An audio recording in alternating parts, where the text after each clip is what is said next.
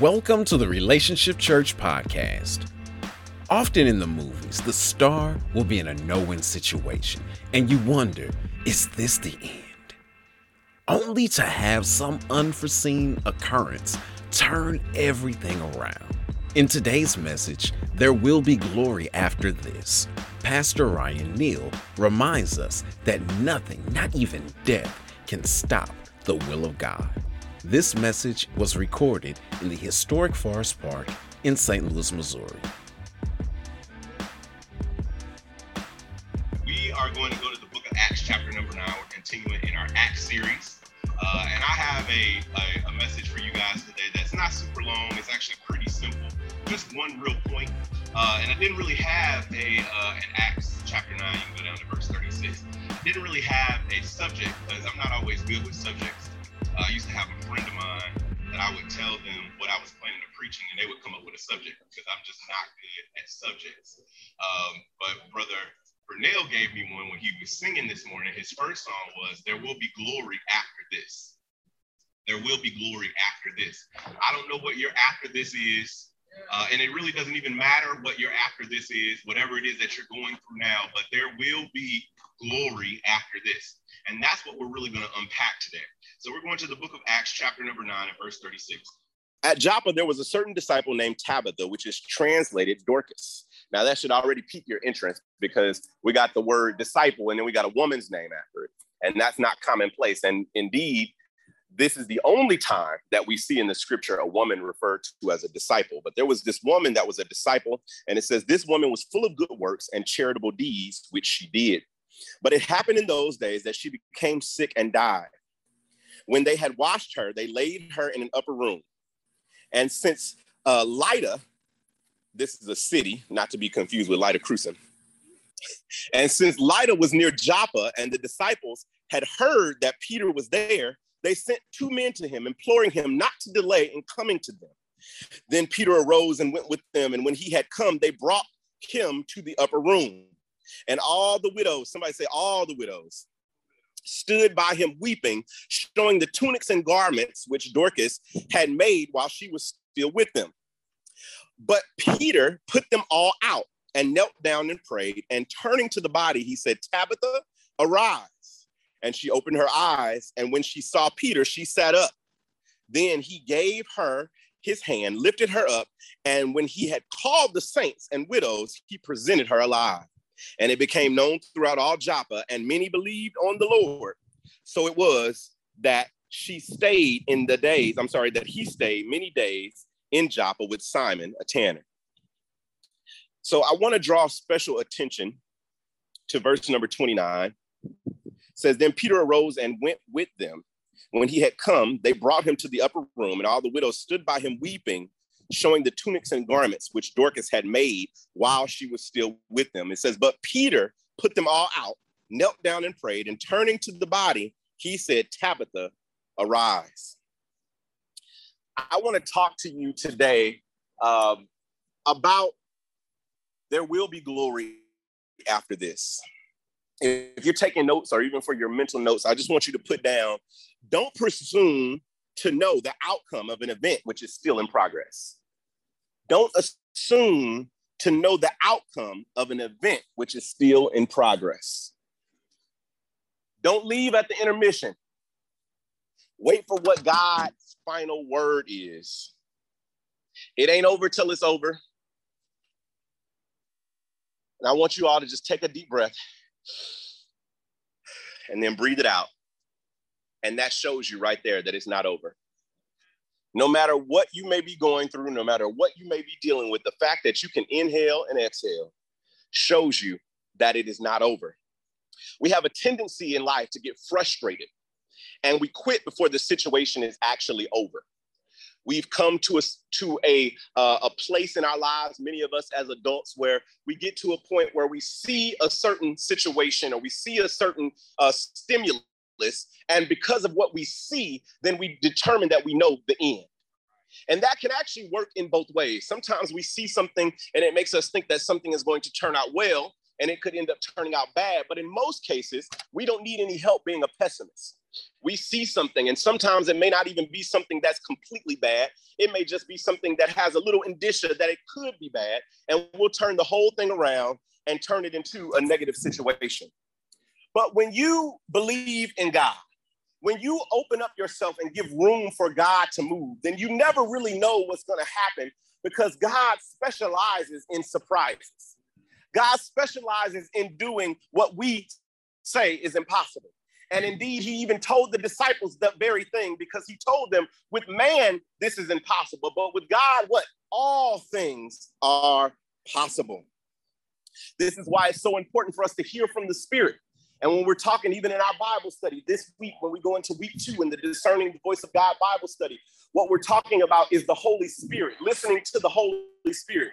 Because many of us, when we're listening for the voice of God, we want God to come in some booming voice or some miracle. And we want to stand outside and say, okay, well, God, if you want this to happen, then just let this tree fall down right here that's standing up and has no indicia of falling down. But we just want some booming something to let us know that it's God.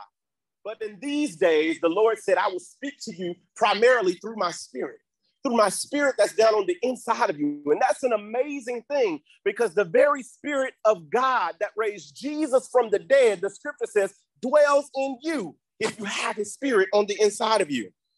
And so we have to make sure that we're opening up our hearts and opening up our minds and spending time with God, so that we're regularly hearing from the Spirit, so that we know not to bury something that's not dead. So that we know not to wash something up like they did here and put it in the upper room, because they said all hope is lost and this must be over, because from the looks of it, it's done. But God said, I got something else that I'm going to do. And I thank the Lord, because the scripture lets us see that there were some other people that Dorcas had surrounded herself with. Dorcas and Tabitha, we use those interchangeably. But there were some people that she had surrounded herself with. There were some other disciples that had faith enough to believe that maybe it's just not over. They got word that Peter was in a nearby city. And this area here that we're talking about is current day Tel Aviv, in the area of current day Tel Aviv. And they got word that Peter was somewhere close by, and he was ministering in a city that was close by. And so the Bible says that some of the disciples went and got Peter to come back, because they said that there is this wonderful, devout woman.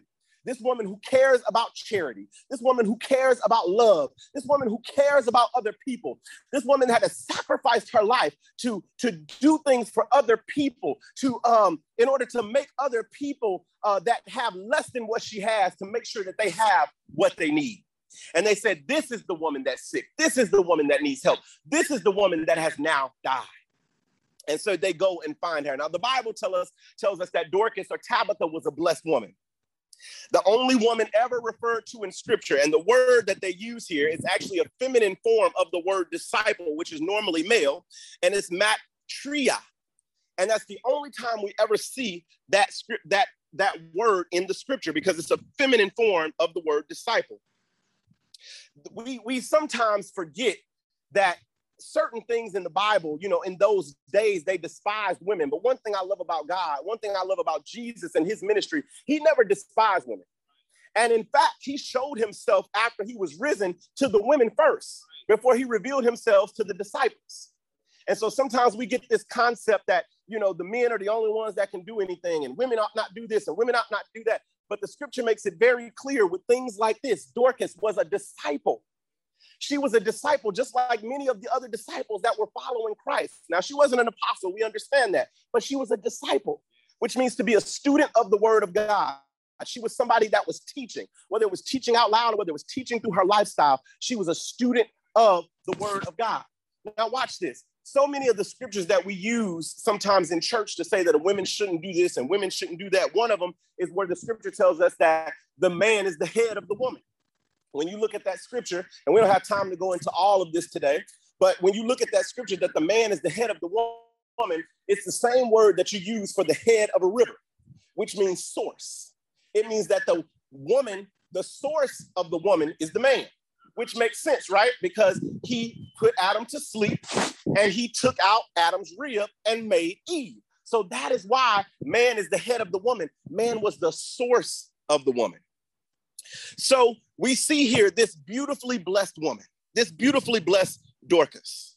She was someone who was extremely blessed. The Bible doesn't tell us that she was rich, but the Bible tells us that she was a blessed woman. She was blessed enough to be a blessing. She was very blessed by God, and thus she understood that with that great blessing came a great responsibility. And so what did she do? She gave her time to charity. She gave her time to helping people, to loving people. And that's really what we ought to be doing as people of God.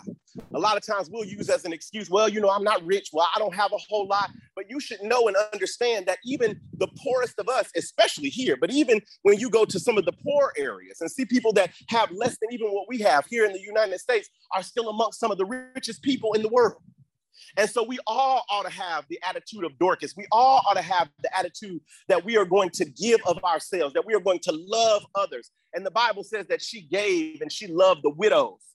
Now, I don't know if you guys realize this, but sometimes in the Bible, when they had funerals, they would hire people to come and mourn. I know that sounds crazy, right? But they would hire people to just come and cry. Can you imagine that? Not enough people going to be at the funeral. Well, a lot of people didn't know them. So, just get a whole bunch of people because it was looked at as being something that was comforting. Grieve with those who grieve, mourn with those who mourn. And so they would hire people to mourn. But see, when Dorcas died, it left a void. And they didn't have to hire anybody to mourn for her. It's like when you have a funeral today and it's like, somebody have to get up there and try to put a good spin on all the bad things that the person did and try to talk about how good they were. And everybody knows like, they were kind of sketchy actually, but we got to try to, we got to speak well of the dead, right? But here we see that Dorcas was not somebody that needed hired mourners. And how do we know that these mourners weren't hired? We know they weren't hired because they were widows. And the Bible says that they showed up and put on a fashion show. They wore all of the clothes that Dorcas had made for them in the past. They came with all of the garments on, all of the things that she had blessed them with. And so everybody knew that there was a void because Dorcas was no longer there. Because see, you have to understand that the widows were on the margins of society. And some places, like for instance, Guatemala, that is still the case today. When a man dies, then that woman ends up losing her place in society. She ends up in a position a lot of times where she doesn't have much money. And thankfully, that's not the case most of the time in the US, but it can still end up being a problem sometimes, depending on how the family structure is set up for the man many times to pass away. And so these widows represented poverty. These widows represented the margins of society. These widows represented people that didn't have anybody to care for them, didn't have anybody there to see about them. And who was there? Dorcas was there. Dorcas was there making clothes. Dorcas was there giving them everything that she could, giving of herself, even more so than many people would that were still devout. And she was there doing everything she could to make sure that these people were taken care of. So now see, when we see the widows weeping, we see a double negative. Not only do you have the widows on the margins of society, but they're weeping. They're sad, they're crying. It's even worse than normal because there's a void that was left by the life that Dorcas lived. And so we see here, she did more than her part. She helped the widows. She blessed the widows so much so that when they found out she was dead, they put on their best Dorcas garments. This was before Dolce & Gabbana. This was before Yves Saint Laurent. They put on their Dorcas Tabitha. And they showed up at the funeral and they began to just wail and cry. And I can imagine them thinking, what are we going to do now? What are we going to do now? She was the one we came to when we didn't have nothing else.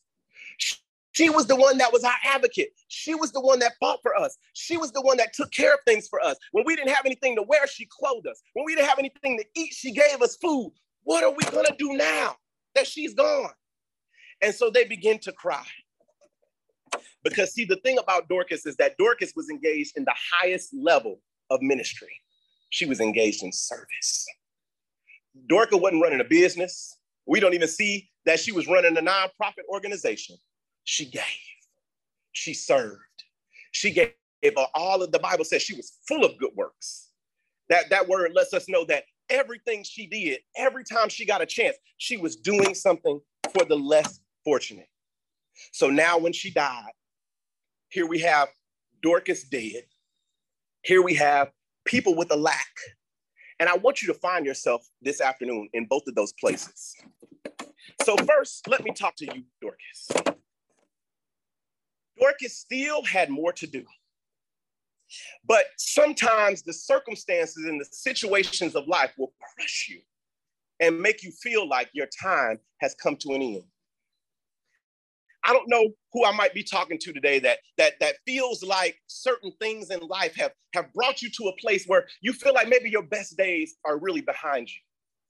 And that the things that God promised you, the things that you once had in your heart as a child, as a teenager, as a young adult, that maybe those things are not going to come to pass.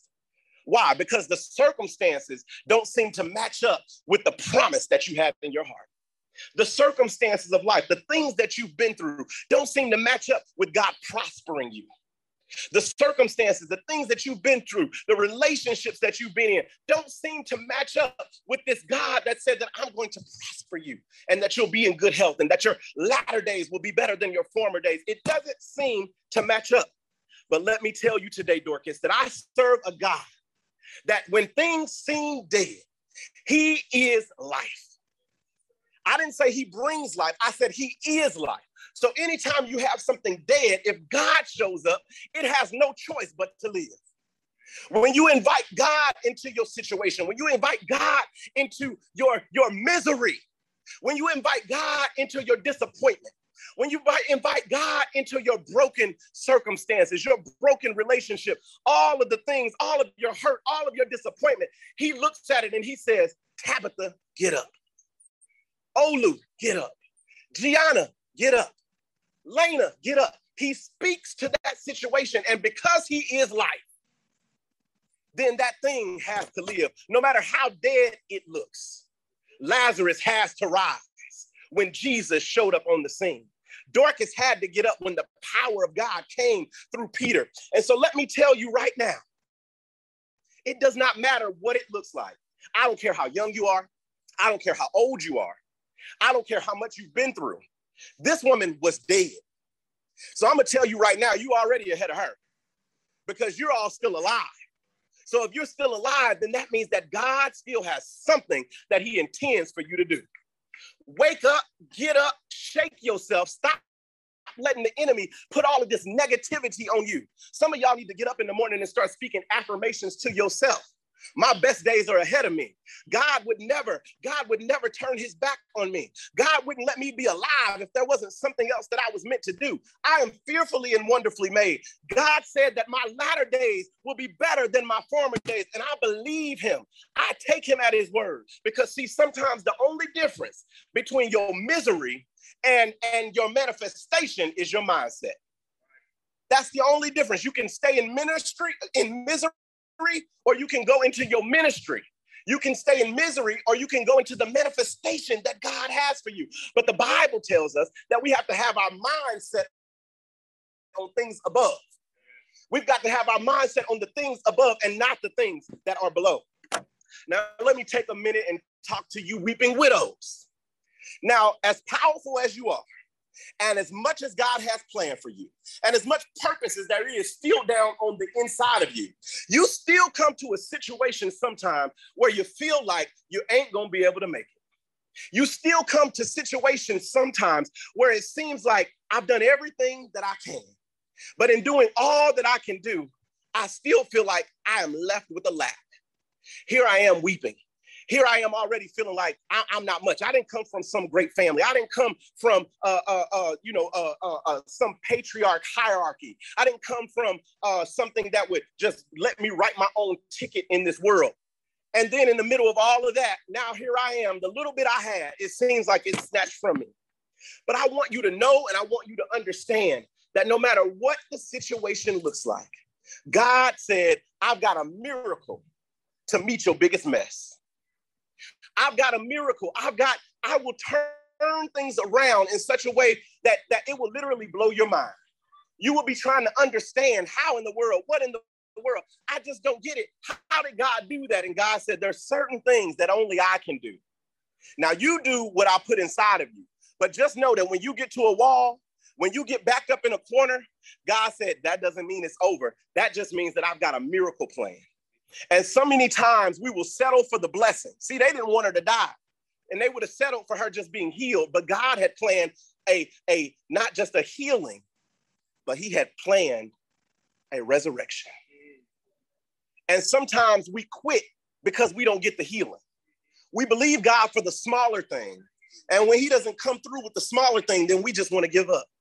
Well, this is just what always happened to me. I just got a rough life, and it just seemed like God don't never do that for me. He don't never work like that for me. And some people be blessed, but no. God said, I want to meet you, but I've got to meet you at a level of expectation that is higher than where you currently are. I know I've learned in my life many times over that what I expect, many times I get.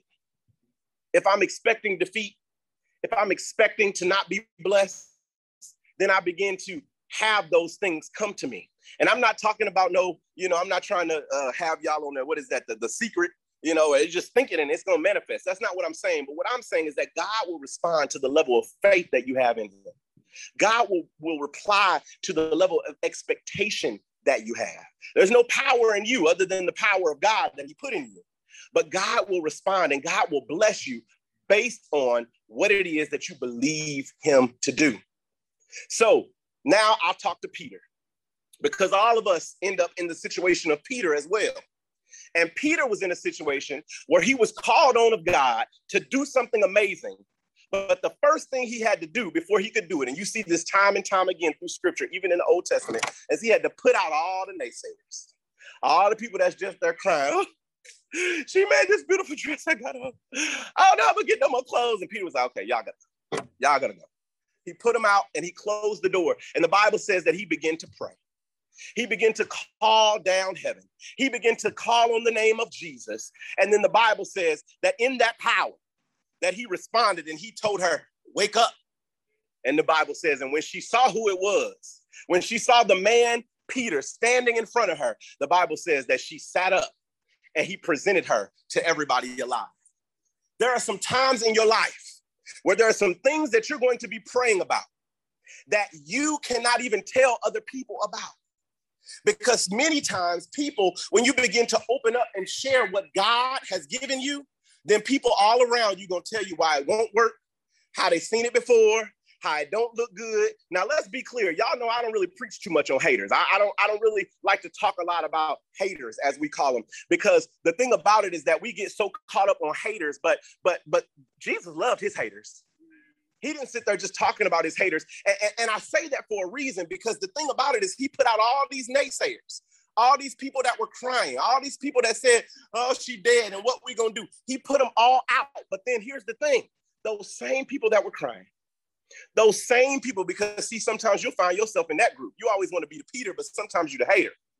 But sometimes you have to put that negativity out. But here's what I love about it. When Peter got done, he presented Tabitha back to those weeping widows. He presented her back to those people that needed her. And what you have to realize in your life is that when you're in the situation of Peter, God is blessing you to bless somebody on the outside of the door. He's not just blessing you. It's not just about you. He's blessing you to be a blessing to others. You can call them your haters if you want to, but it's going to be a little harder for you to allow the gift that God has given you to bless them and affect them if you've turned your nose up at it. Now, I ain't say don't put them out. Sometimes you got to, there's some good people sometimes in your life that you got to block out for a season, depending on what God is doing. But all of this is to show you whether and we've all found ourselves in all of these positions, right? We've been Tabitha, where it just seems like it's over. Seems like we've given all that we can give and we just can't do no more. I come to tell you today, Tabitha, it's not over. You've been in the position of the weeping widow where you feel like, man, my connect, my hookup, that thing that God was using to bless me, that job dried up. That person isn't helping me no more. That person is gone. That resource that I had, God is not using that anymore. What am I going to do now? They didn't cut me off. They didn't cut off my checks. God said, it's not over. And if you're Peter, just know God plans to use you to do great things. God plans to use you to do great things. But in order to have the faith to know that God said it's not over, you got to put out the negativity. You got to put out the negative things in your life. I hope this is connecting with you all this afternoon. The point of it all is don't judge a situation because it looks like something when it's really not over. And with God, it's not over. It's not finished. When you invite God into something that even looks to be dead, God said, I'll resurrect that thing. I'll turn that thing around in your favor. I'll bless you in such a way that it will literally blow your mind. I don't care who you are. I don't care how old you are. I don't care how much money you got in your purse, or as the old folks used to say, your pocketbook. It doesn't matter. It does not matter. God said, I've still got some things in store for you. I still got some things, Peter, that I want you to believe me for. I still got some works, Tabitha, that I want you to go and do. I still got some blessings for you, widow, that when it seems like nobody's there to help you, I'm going to still bring you through. It's not over. Father, we thank you, Lord Jesus, for this time that we've had today. God, we thank you for the encouraging word from you, Lord Jesus, to know that you're still working. God, when you're not silent, when you're silent, God, it doesn't mean that you're finished. God, when we don't hear you, when we don't see you, Lord Jesus, it doesn't mean that you're not still working. God, give us the faith to believe that if it's not what you said yet, if it doesn't look like that vision that you put in our heart yet, if it's not what the Spirit revealed to us yet, then it's not over. And it doesn't matter. It doesn't matter how bleak it looks. It doesn't matter how bad the circumstances may appear. God, we trust you because we know that a word from you is better than any circumstance that we can see with our natural eye. God, these worlds that were made, these trees, this grass, all of these things around us were made from things that didn't appear. God, the sun appeared. We see the sun. But the reason the sun is here is because you said, let there be light. So God, we know that a word from you will always create. A word from you can always change circumstances. And so God, we ask you right now and today, we ask you, Father, speak a word to our situation. Speak a word, Lord Jesus, to the things in our life that seem to be dead. God, wake us up in such a way, Lord Jesus. Bring us out of depression. Bring us out of anxiety. Bring us out of the depths that sometimes we find ourselves in, and help us to remember that, God, a word from you. Just like the woman with the issue of blood, just a touch, just one touch was able to heal her from something that she had dealt with for years and years and years. So God, we thank you. We thank you for your word today. God, we believe you today, Lord Jesus. And God, as we go throughout this week, as we go throughout this month, God, we ask you to bring our minds back to the word that you gave today.